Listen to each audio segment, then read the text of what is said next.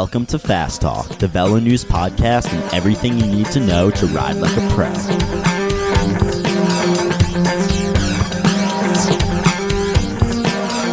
This week's podcast is brought to you by Health IQ, a life insurance company that rewards you for getting off the couch and onto your bike. They spent years compiling data on healthy folks like us and are using it to provide special rates on life insurance for health-conscious people. That includes cyclists like you. Get a quote at healthiq.com/fasttalk. Welcome back to Fast Talk. Before we get started, I have to offer a quick apology. We had some technical issues with this one, and unfortunately, the feed from my mic wasn't usable. We were able to boost my voice from Dr. Pruitt's mic, but it does sound like I'm talking in a fishbowl. So we apologize, but we thought this was a great podcast. Dr. Pruitt had a lot of really good things to say.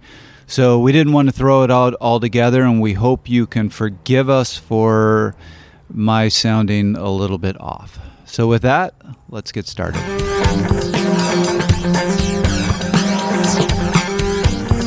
So it's well documented that osteopenia, osteoporosis in the chronic cyclist is a really dangerous thing. So that off season is a time for us to hike and run and ski and do some things with impact to stimulate our skeleton. One day of weightlifting throughout the season can help us maintain skeletal strength. But I could name 5 aspiring young men that never reached their potential because of osteoporosis before they were 25. So it's a very frightening thought because it's almost irreversible. Welcome back, everybody, to Fast Talk, the Velo News Performance Podcast. I am Kaylee Fretz, sitting right next to, as always, Coach Trevor Connor. We have a good one for you today. Trevor, what are we talking about? Today we are discussing, because it's the fall, why you as cyclists need an off-season. This is a really big one for me, and we have a guest here today who is very much on the same page. So welcome, Dr. Pruitt. Yep, thank you. And there are so many things you do. How would you introduce yourself? A multitasker. I would say that currently I'm the sports medicine consultant to CU Sports Medicine and Performance Center, as well as Specialized Bicycles. I do a lot of, I guess my real emphasis these days, I've retired from clinical practice, but I still do a lot of biomechanical analysis, a lot of injury prevention, product design, work with 3 different Pro Tour teams, some retired but not. Yeah, I would say not. So I was getting a bike fit this morning, and all year I've been dealing with some back pain that I've seen a bunch of doctors for, and nobody can help me. So Dr. Pruitt walked in the middle of my bike fit, just goes, "Trevor, get off the bike." Starts feeling around in my back, and I go, "So you have any idea what's going on?" She goes, "Yeah, you got arthritis at your L5," and just tells me everything I need to do and what's wrong. And in 2 minutes, he figured out what I haven't solved in 6 months. It's like magic. Yeah, that's it's all in the touch.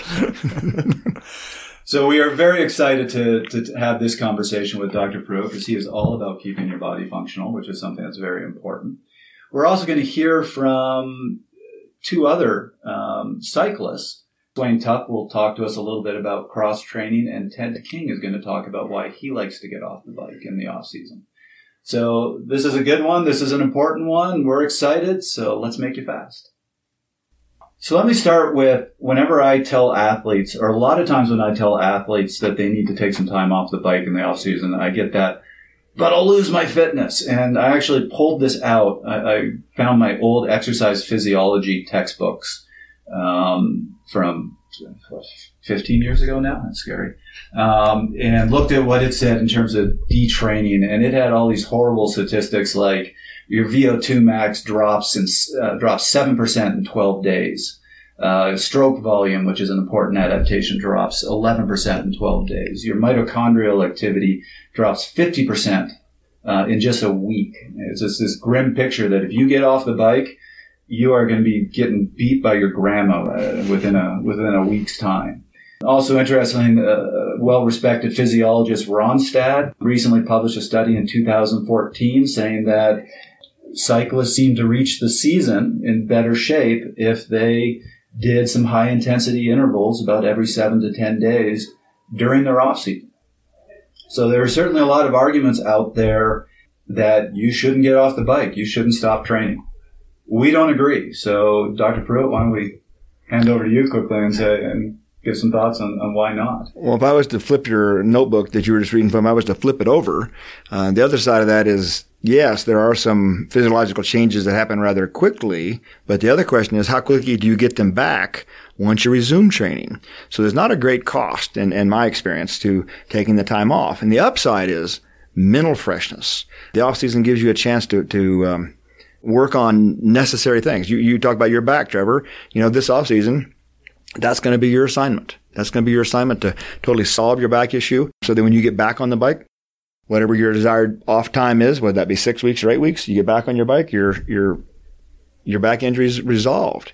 Mental freshness, I think, is a huge piece of the off season. It's just so important.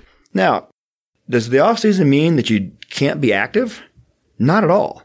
You can do those high intensity intervals that you mentioned doing a totally different sport, whether that be running, swimming, Nordic skiing, rollerblading. You can use a whole different musculoskeletal system that does require cardiovascular work to maintain a lot of those cardiovascular physiological changes that you don't want to have negative. You can fight that battle doing other activities and keep that freshness. So you brought up an interesting point or question of how quickly do those adaptations come back? I've certainly seen some research on that. What has been your experience? Well, I can't quote the research. I've not looked at it recently, but in my feeling, I think that we don't lose significant physiological abilities for about 20 days of non-existent. So the guy gets hurt, right? He's laid up in the hospital for 7 days. He gradually gets back on his bike the next 7 days.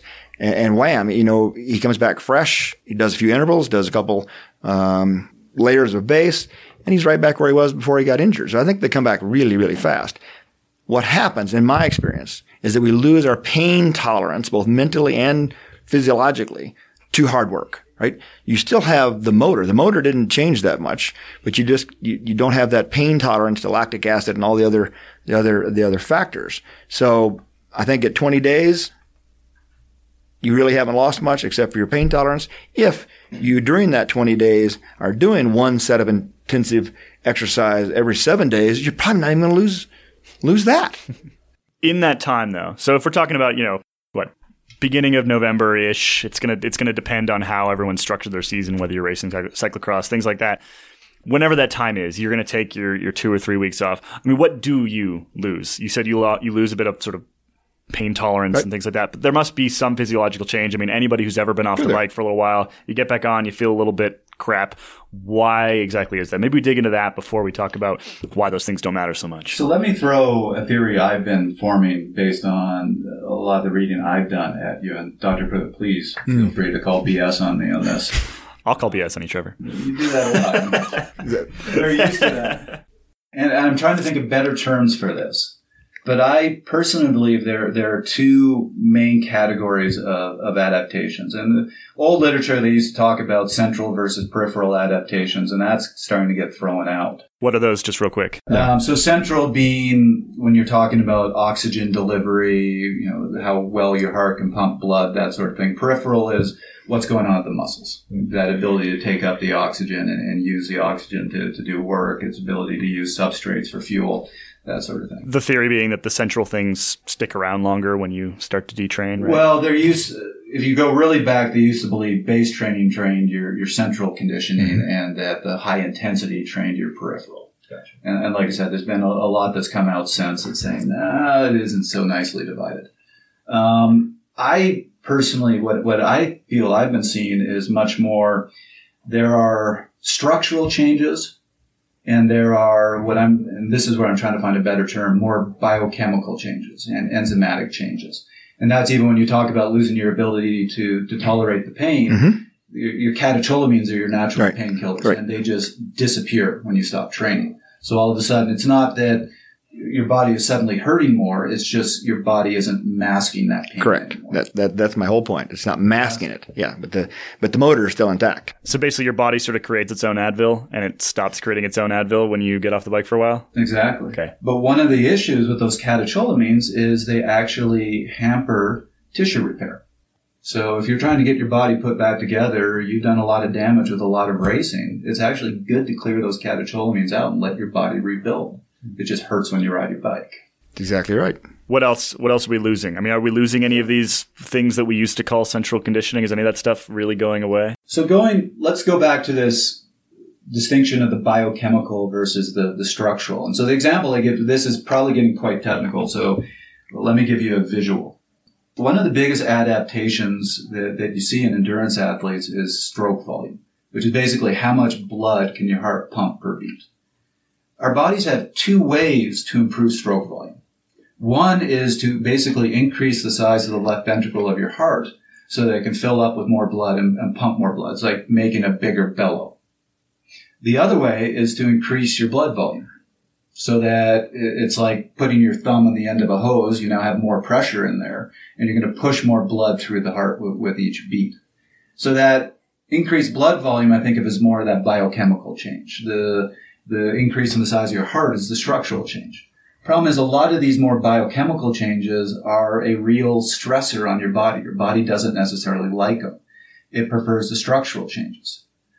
My belief is that when you get off the bike for a bit, those biochemical changes are the ones that disappear. So they've even shown that in the literature that your blood volume is going to return to normal in about a week. Right.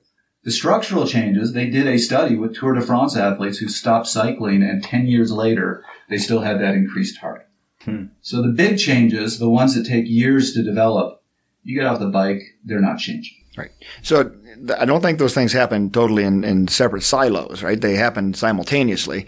But I do believe that the physical changes, the ventricle musculature is a lifelong asset that you've earned. The stroke or the fluid volume comes and goes. I mean, the way we gain and lose weight so quickly as athletes, a lot of that is fluid volume. So you finish a stage race for a couple of days, you might have gained, oh my God, I gained weight during this 3-day stage race. No, you didn't. You gained fluid volume, and you're going to pee it away over the next 48 hours, and all of a sudden you're back to where you were. So the fluid volume can go up and down as the body needs. Absolutely. From like an evolutionary perspective, are these the sort of things that they're just responses to short-term stress, right? They're our body's response to something really bad happening, which actually that's what training is, right? It's your body's terrified, trying to figure out how to make itself better at doing this thing that you're trying to make it do. And that's why they go away so quickly, because they're essentially designed to be temporary measures to. The way I think of it is, if you start putting these stresses on your body, again, it goes back to, we weren't designed for sports. We were designed for hunting and running away from lions. So if you're putting your body through a lot of strain, it's saying, okay, I've got to improve you in the long term so that you can handle this and permanently handle this. But in the meantime, I got to make sure that a lion doesn't eat you. So I got to figure out some very quick way that I don't like as much to bring about these adaptations while I do the longer term structural change. Which includes the natural body Advil that I can't pronounce, right? Yes. Yes. Cool. So just making sure I understand all of this. I looked at a couple studies this morning, and when you look at the structural changes, I found one review from 2012 in the European Journal of Physiology that said straight out, no detraining effect in structural adaptations. That's actually a quote from the study. Right. And they go on, another one goes on to say, no real drop in muscle capillarization. Here's one for you, Caleb. The AVO2 difference remains for about 3 weeks. The AVO2 difference. Right. And I can keep going through the muscle fiber distribution, no real change. All these structural things, you don't have to worry too much about what these are, but all these structural changes, you can get off the bike, they have some resistance. You really don't see them disappear. They have significant longevity for sure. The athlete's heart, this enlarged ventricle, we didn't understand it. Not that many decades ago that we didn't really understand it. I remember Davis Finney came to see me back in the early 80s, and he'd broken a rib, and I threw up his X-ray up on the view box, and the vultures gathered quickly to look at Davis's broken rib, and one of my colleagues said, "My God, look at his heart! Call the cardiologist. This is dangerous." Not dangerous at all. It was Davis Finney. He had a gigantic heart, and he still got it today, right? So we didn't understand that an enlarged heart was a good thing. It was a good adaptation. We now understand it is a good adaptation. I guarantee you that we X-rayed Davis today at age 50, late 50s. I guarantee you his heart looks the same as it did back 30 years ago. So this brings us to the purpose of an off season, which we've kind of touched on a little bit already. It sounds like to me one of the big reasons you do this is to kind of allow your body to get rid of some of these temporary improvements, we can call them, I guess, from an athletic perspective. What are the other reasons why athletes really do need to take time off? A good athlete has an addictive personality. They're addicted to their routine. They're addicted to their exercise. And so we got to be careful just to take them off their bike, right? And they're going to revolt. So they can ride their bike. They can still do low-level base training throughout this process. And then that'll help actually flush out some of these bad biomechanical things that we kind of want to rid ourselves of. So continuing to do a low-level base training, that's acceptable. 2 or 3 days a week, go ride your bike. So they don't feel like we've taken their cocaine away from them.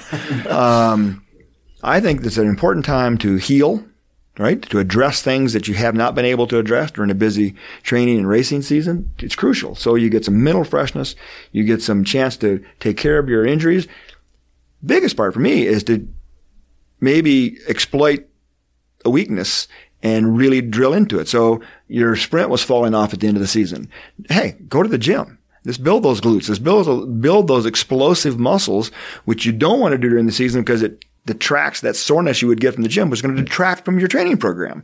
So using the off season for mental freshness to zero in and fix injuries and zero in to fix weaknesses that are going to make you a better cyclist in the long run. To me, that's all the argument that I would need. Leave science behind. I mean, that to me, that's science supports that argument. For me, those are the important things. Because we are humans, after all. We're Absolutely. Not just robots, not athletic robots. We're talking about physiological changes and biochemical changes. We didn't talk about the skeleton. Yes. And cycling is well documented in causing some osteoporotic changes, some bone density changes. So it's a non-weight-bearing activity without a heel strike, without impact. So it's well documented that osteopenia, osteoporosis in the chronic cyclist is a really dangerous thing. So that off season is a time for us to hike and run and ski and do some things with impact to stimulate our skeleton. 1 day of weightlifting throughout the season can help us maintain skeletal strength. I can't because of confidentiality, but I could name 5 aspiring young men that never reached their potential because of osteoporosis before they were 25. So it's a very frightening thought because it's almost irreversible without medicines. So let's keep our skeleton strong out there for you cyclists. Absolutely. So again, being older, I still haven't been great about it lately, as Dr. Pruitt can say, but I used to be very good. About 2-3 times a week, I'd get off my bike. I wouldn't even get out of my cycling clothes. I'd just throw on my running shoes. And I do 5 minutes of lunge jumps. I do 5 minutes of jumping jacks. All these things just to get that impact. Yep. So this would actually be a good time for us to hear from Ted King, who is a Pro Tour rider with what team is he with now, Kaylee? He's retired. Okay, he's a Pro Tour rider with nobody, but he was a Pro Tour rider. I would say he's just retired. Thank you for keeping me up to date. But I talked to Ted a couple of years ago about an off season, and here's a top level cyclist who talked about why it was so important for him to get off the bike. So let's hear from him quickly. I mean, for sure, I'll take a few weeks off. I mean, a lot of it is going to depend on the race calendar, for one. So typically I'm done racing in late September. And then I'm typically back on the bike and training for the following season by earlier mid-November. Which obviously then sees the month of October as a big chunk of time off, which at the Pro Tour level is an entire month is maybe par for the course or a little bit long. Do you find with that month off, when you get back on the bike, do you notice any change in your fitness? Or do you find that month really doesn't affect you? Yeah, you most obviously notice a difference. If you look at your fitness on a scale, or sort of as waves or peaks, your fitness is going to be peaked at a certain point. Like call it whether you're peaking for July or the spring races, Tour California, or whatever it is. You feel like you're flying on a bike, and you obviously are. You're producing better numbers than you ever have. You're light, you're fit, and then in the off season you lose a great feel of that. I mean, without sounding like an ass, inevitably your form and fitness is going to be a world of difference between the first time you're riding for that next season and the peak of the season. So what do you notice? Are there any signs that you notice when you get out on that first ride that just says, wow, something's happened? You know, changes in heart rate, changes in power, besides the obvious drop in your power, any different feel in your legs, that sort of thing?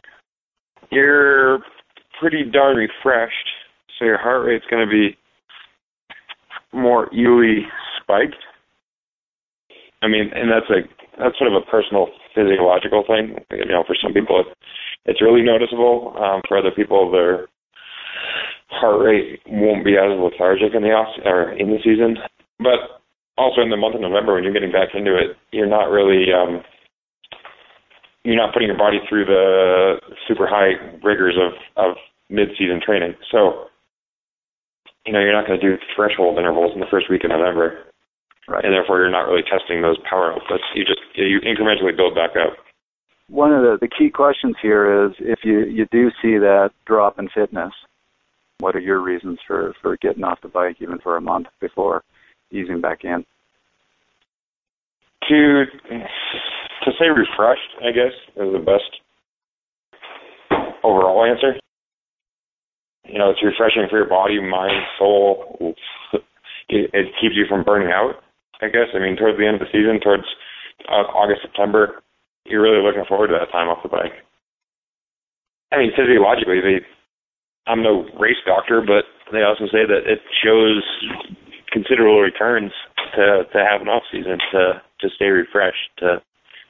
You know, you're not going to peak unless you also take the rest time. Otherwise, you're just sort of cruising around at 75% of your capability all the time. So when you're taking that month off, what do you typically do during it, and what would you recommend to the readers to do, both for mental and the physical side? I would recommend eating that slice of cake.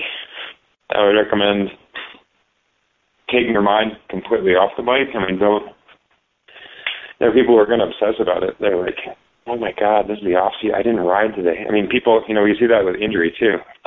If you have a mid-season injury, people often will start to freak out that they're, you know, losing fitness by the hour. But if you've built up a proper base, then you're not really going to be at risk, nearly as badly as a crazed cyclist's mind thinks. So, yeah, I mean, you should actively think about not thinking about the bike, if that makes any sense. What else?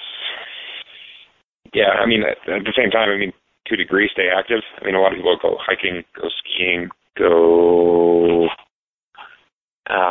I'm from New England, play some hockey. And it's sort of person to person at this level. I mean, some guys will take the time off entirely and just be a slug. And other people will. You see plenty of people who are still obsessed about the fitness.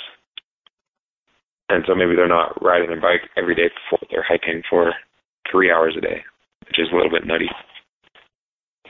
Is there anything in particular that you focus on? You just kind of have fun, do what you want to do, or do you try to get in the weight and try to do anything like that? I don't. I mean, coming from a hockey background, I've spent the first handful of years of my career actually trying to lose weight because I was trying to lose muscle mass. And that, I mean, a lot of that is just going to come down to your coach's perspective, whether you should be in the gym or not. I'm not a coach. I don't want to tell people to do it if they want to or not. Right. I think it's a perfectly good idea, and if they want to do it, go for it. I guess the biggest thing I would stress in the off-season is to have fun. I mean, not to say that the in-season is not fun, but it's that one, wide open sort of tabula rasa time to do whatever you want. I mean, within a modicum of routine. I mean, don't go eating up entire cake every day, but have fun. Go for the hike. Go for that. I don't know. Basically, relax. Get the intensity out of your head. In so many words, chill the out. I mean, there are so many people who obsess about the sport, and it's so goofy. And I mean, there are plenty of people who keep it within reason, but there are all too many who do really obsess about it. And it's like, don't use the scale. Just have a good time. At the end of the day, you're riding a bike, so can't take yourself too seriously. So when you hit the end of that off season and you're getting back into the training, again, what would you recommend and what do you do once you get back on the bike? Yeah, I mean, I hate giving training advice, to be honest. I mean, because I think anybody who takes cycling seriously should use, and I think that's, it's basically at that point between the rider and the coach. So just on a generic scale, I mean, do plyometrics or something if you've been completely lazy and you haven't done anything to get your body ready for the rigors of riding a bike again. You don't want to jump back into it full bore and be an idiot and give yourself tendinitis. The off-season is also an awesome time to work out any kinks that you have had in the season. Maybe you haven't had a knee injury, but you've had sort of a nagging sensation or something weird that just doesn't feel right in your knee, in your hip, wherever. So, it's an awesome time to go see the cycling gurus, the Andy Pruitts of the world, and sort that out. It's a really good time to get, new cycling orthotics if you need that, or work on a position thing, because, you're going to, when you start ramping it up again, just the volume and everything, you want to do it correctly off the bat rather than being 2 weeks in and making a considerable change. Good point. I like to think so. Yeah, so it sounds like Ted and Dr. Pruitt are basically in total agreement. And we did not know that at the time. We did not know that beforehand. Yeah, I mean, all those things make perfect sense to me. But Trevor, I wanted to turn back to you and let's get some scientific basis for some of this. I mean, this makes sense from just a logic level, and having, spent a lot of time around athletes and having been one myself, all these things make perfect sense. But there must be some science behind it as well. Otherwise, well, we wouldn't be able to sort of prove that it was so effective. Which is a really good question. For me, the science, and this is more a theory that I would love to test, but it goes back to that structural versus the peripheral change, or the structural versus the biochemical changes, which is our bodies also have a bit of a laziness factor. They like to do whatever is easiest and simplest. And the biochemical changes are easiest and simplest. And when we are doing a lot of high-intensity work and we have those catecholamines flowing, Advil. What's that? The Advil. The Advil. Our bodies aren't going to be able to repair tissue as well. They are going to be more inclined to say, let's keep pushing those biochemical adaptations. And sorry, taking a quick step back, the issue with those biochemical adaptations is they are what push burnout. Structural adaptations are never going to burn you out, but your body is actually out of balance when you have that really large blood volume, when you have the catecholamines flowing, when you have this huge enzymatic activity. You are on a timeline. You're going to burn out. So you need to clear all that out so your body's no longer pushing burnout. You need to clear out the catecholamines. So when you go out for a ride and somebody sprints you for a town line side, you go, oh, that hurt. Because then your body's going to be more prone to say, let's do the structural changes. There is, I have seen science behind that, but that's as much my theory. It's my theory based on the science I have been reading. And it's what I tell my athletes. In the off season, or, during the off season, they need to clear it out. And then during the base season, really what I want them to do is go out and ride. And I say, if you did a hard effort right now, would it really hurt? And they go, yeah. I go, good. You're where you need to be. Right. You've rested. That tells me they've rested. Going back to Ted's point, 75%. So you're rolling along through your season, trying to maintain your fitness. Maintaining fitness, that's a very difficult thing to do. Peak fitness, that's even harder. That's all about timing. You try to get all these structural changes and the enzymatic changes to occur and to peak at this very right time for this one event, right? That is total peaking. Tour de France, the Giro, the Vuelta, any week-long stage race, even a 3-day stage race. You don't peak for those events, right? I mean, you have to bring yourself up to 75 or 80 and try to hold it through those periods of time. So this whole balance of training and rest is we do it throughout the season. So why not do it in a bigger form in the off season so you can really try to think about hitting those peaks? You're basically talking about taking the concepts that we're all familiar with on a micro level in terms of what's inside a 3-week block and applying that on a macro level to an entire season. So you were saying this before we turned the microphone on, but yeah, if you're taking 3 to 4 days off at the end of a hard block, then that extrapolated out to the length of a year is 3 weeks. Exactly. Right? That's the whole concept. And I'm not sure 3 weeks. If I go back to when I first started, the 70s and 80s, there was an actual off season in the pro peloton, and the amateur peloton. We tend to try to mirror those guys in some way, right? The majority of our listeners are going to be 35 to 55 years old. They're not going to ride the tour next year, so I want them to be able to take what we're talking about, using examples of the pro tour, and apply it to themselves, right? So in the old days, we had this off season, and it was 3 months from the World Championships in October. They'd come to camp in January fat and happy. And it took them the classics, unless you were a classic specialist, were used to get the guys in shape. And there's no more though, right? I mean, the sponsors expect more, but now guys are flying for Tour Down Under. I mean, which is the second week of January. But they're not the same guys flying in July. Well, they might fly in July, but they won't be flying in the spring. Right. Which we tried to address in a past podcast, which is people try to emulate the pros, and they go, well, the pros are going really strong in February, and look at the length of their season. You go, but point out a single pro who's going strong that whole time. Right. Teams pay close attention to this, and they know which guys are going to be strong in January and February, and they're not going to be the same guys that are strong in March and April. Many of these guys are actually taking a month away from competition with a significant rest in the middle of what we think of as our season. But they did the Tour Down Under, maybe a couple other February races. They take the month of March away from the sport. So, yeah.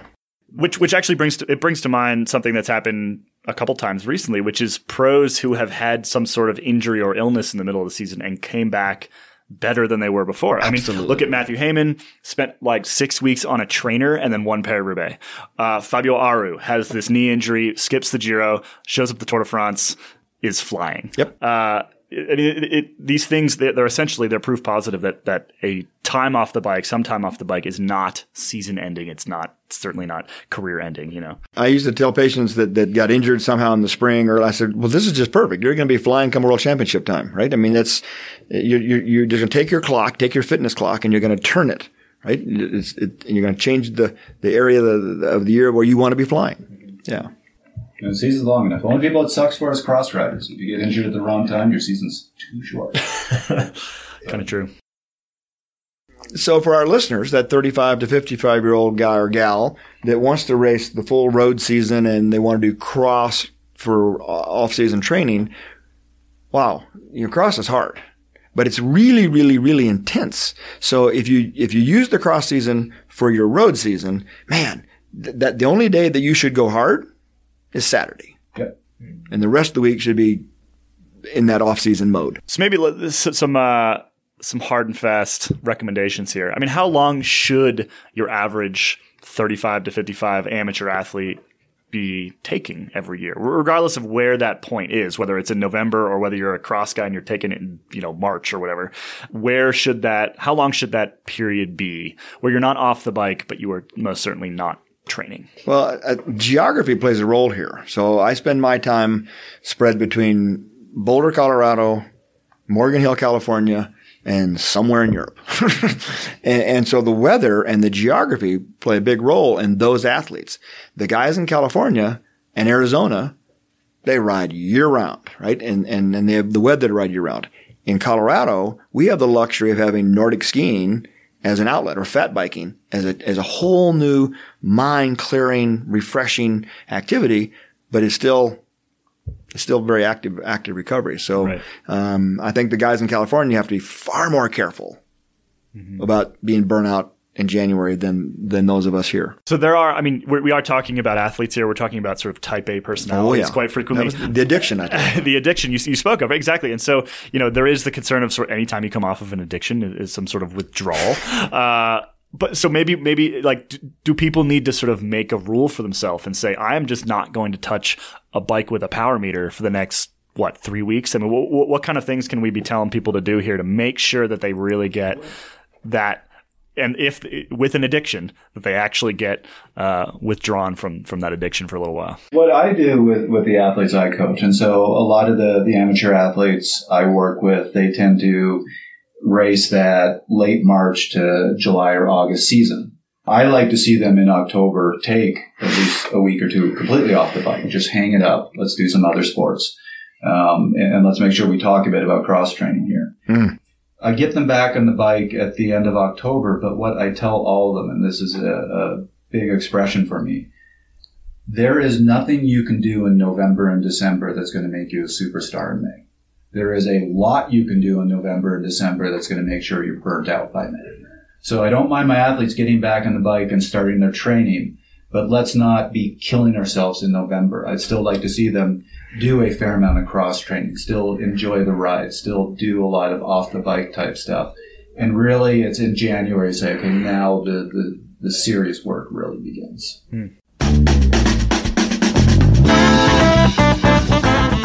Time for one more quick break.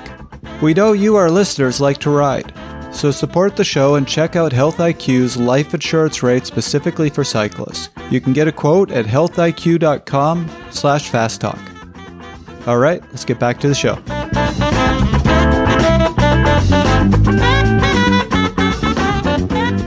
Should we talk about cross training? Well, I think cross training is one of my favorite things. That you choose cross training based on what it's going to do for you. So if cycling is your primary sport, your cross training activity needs to be something fun, refreshing, that contributes to your primary sport, contributes to cycling, whether that be weightlifting, whether that be alpine skiing, tele skiing, Nordic skiing, fat biking. Oh my gosh, what a different sport that is, right? Completely. It's huge strength. It's huge strength. A different stance with actually different musculature in many ways. So yeah, I'm a big believer in cross training. Should riders be looking for something that, for example, like almost anything that works your core is probably a good idea? Is that the kind of thing that people should be looking for? Oh, okay. What a great segue. The bicycle, we are supported mechanically and structurally on the bicycle. And so our core does not get worked on the bike, but our core is crucial to applying power to the pedals. So if you think about a leg press machine with a back on it, you are really strong as you pressing it, but your core is not firing. Try to do that same amount of work on a leg press machine without your back supported. Impossible. Exactly. So it's the core that is your back support for the bicycle. So the bicycle is nothing but a series of leg presses, right? 3 or 4 hours of leg presses. But your core, so that why does my back hurt at 3 hours? Because your core is not strong enough to maintain that posture and give your legs something to push back against. Core is crucial. What is core? I suggest you get some, there are some really good books out there about core. I think an off-season coach, a good physical therapist, it's a good thing to have.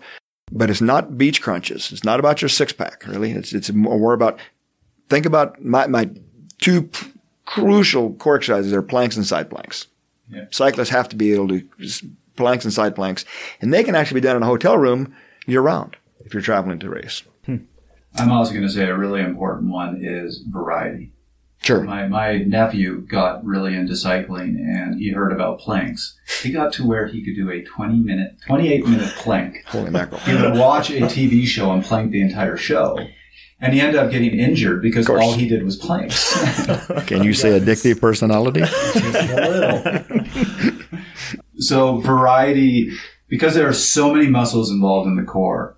I mean, I agree. Plank is my favorite for cyclists core exercise, but still get variety. Absolutely. And it has to be something more dynamic. That's a very static exercise, some dynamic core work too. And that's why if you live up north, something like cross-country skiing is fantastic. I mean, I know that, I was a ski racer in high school, and I haven't had a core that strong since. Right. There's no, I don't think I could spend all day in the gym and I wouldn't have a stronger core as when I was a cross-country skier.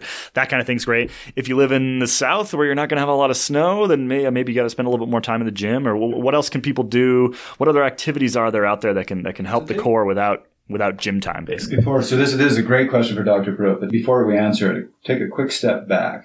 A really important thing to remember about cycling is this is a horribly imbalanced sport. Even when you look at your legs, we do a huge amount of work with our quads. We almost hardly use our hamstrings. And it's a very unique sport in that we do virtually no eccentric activity. And eccentric work is essential for injury prevention, for strengthening muscles. And so a lot of people ask me, can what you is define that? eccentric? There we go. Right. So if you think of doing a bicep curl, when you are lifting the weight, that is the concentric motion. That is shortening the muscle. Concentric. Right. Okay. Eccentric is when you are lowering that weight, when the muscle is forcefully lengthening. Interesting. Or lengthening with tension. We are stronger eccentrically, but you do a lot more damage to the muscle with eccentric work. In the short run, that's what causes DOMS. That's what causes muscle soreness. But in the long run, it makes the muscles tougher. They're more it helps injury prevention. You don't get any of that on the bike. How would you get it? Where would you find eccentric work? One of my favorites is, again, back to my leg press machine, which I happen to love, is an explosive concentric movement with a very slow, controlled eccentric movement. So you explode the legs into extension and then return slowly. And if you've never experienced muscle soreness and you do that a couple times, you will experience muscle soreness. And the muscle soreness, it's a downside, but it is really an upside because it does build strength and durability to muscles. It's a good hurt. It's a good hurt. Yeah. Yep.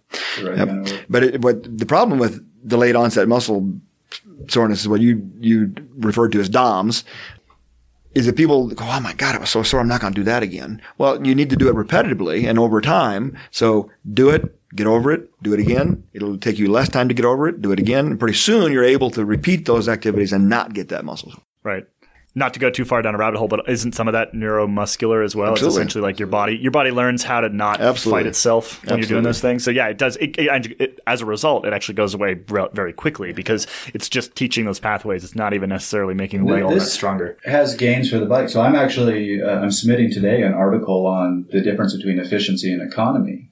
And so I was reading a bunch of studies on efficiency, and they have shown that you can actually riding a bike will not improve your efficiency. Right. Adding weight training to your cycling will. So cross training, vital. Go cross country skiing, hit the gym. A couple other things that people can do. I mean, go for a hike. Pretty much anything, right? Absolutely. And actually, if you hike uphill aggressively, come downhill slowly. It's kind of that's the leg press with a slow return. It's also better for your knees to do that, but you'll build up that muscle durability. Plyometrics. I think plyometrics are, especially for the sprint aspect of what we do, plyometrics are crucial. It's explosive activities, but they are very dangerous to do. So you need help. You need coaching. You need a partner. And actually the partner brings me back to the guy in the South that doesn't have the snow to go, if he gets an off-season training partner, they can work the medicine balls. There's so many things you can do with a partner, and you get that social aspect that you're missing on that group bike ride. Right. A little bit easier to get through a core workout when you got somebody else to push you along. Yes. We used to do Trevor's Terrible Tuesdays back when I was a CSU student and Trevor was our coach. I remember those days. Those were good days. I was very sore from those. An hour and a half session that we called plyometrics, but the fact of the matter was there was only actually about 5 minutes of plyometrics. Right. It was core work. It was all around conditioning. And yeah, if you remember when I introduced it to CSU cycling, everybody's like, why do we want to do this? We just want to ride our bikes.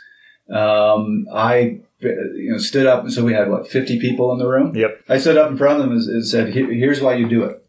Put up your hand if you have had a knee injury or an overuse injury from riding your bike. And I would say of the 50 people in the room, probably 30 put up their hand. And I went, you're all 20 years old. Over half of you put up your hand. I'm 40. I've never had an overuse injury. This is why you do it. There you go. Unfortunately, as of this morning, I can also have an overuse injury. But back when I was 39, no. And those were great sessions. They definitely there's some value to, we used to play handball, like all sorts of different things. There was a lot of fun in those as well, and that's definitely that's the kind of thing that you can put together with everyone out there with a cycling team. Get your friends together. Go do some plyometrics together. Get a partner. Do some core work. Be have some careful fun. as Dr. Pruitt said, with the plyometrics, unless you have somebody who is certified who can show you how to do it. Right. I agree. But general conditioning. So one of my favorites, because they're very safe, is lunge walks. They're hard. You feel them the next day. Yep. But they're good. Yep. So cross country skiing, lunge walks, plyometrics. Go for a hike. Walk down slowly.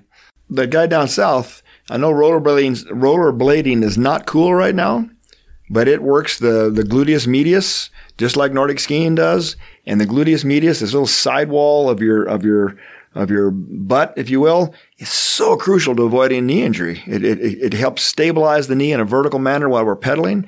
So that side movement, soccer, is another great strengthener for gluteus medius. I need some of that.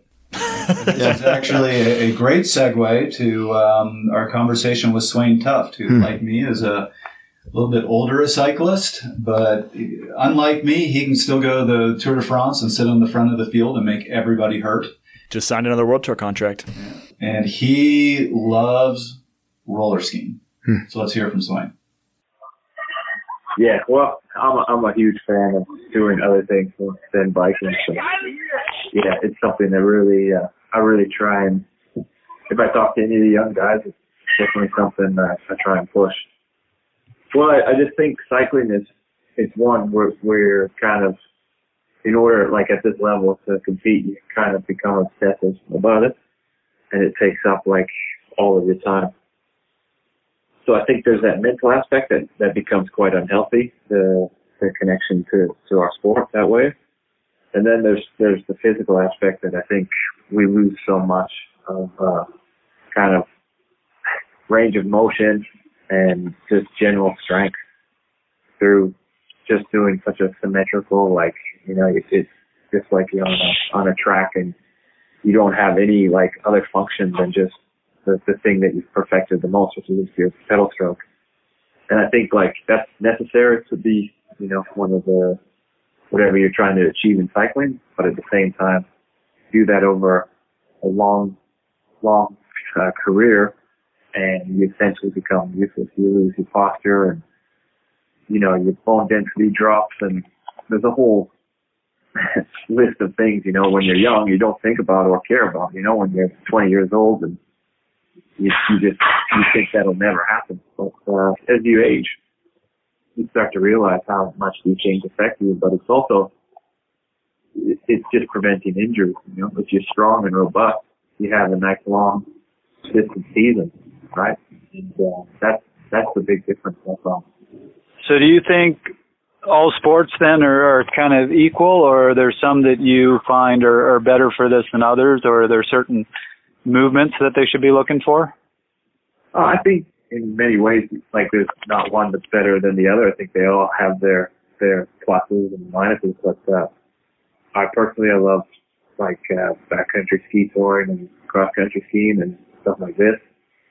I think because these things kind of work a lot of the different muscles that get weakened in your legs in cycling, you know, so they work your glutes and your hamstrings, and it's kind of like the opposite of what we do in cycling.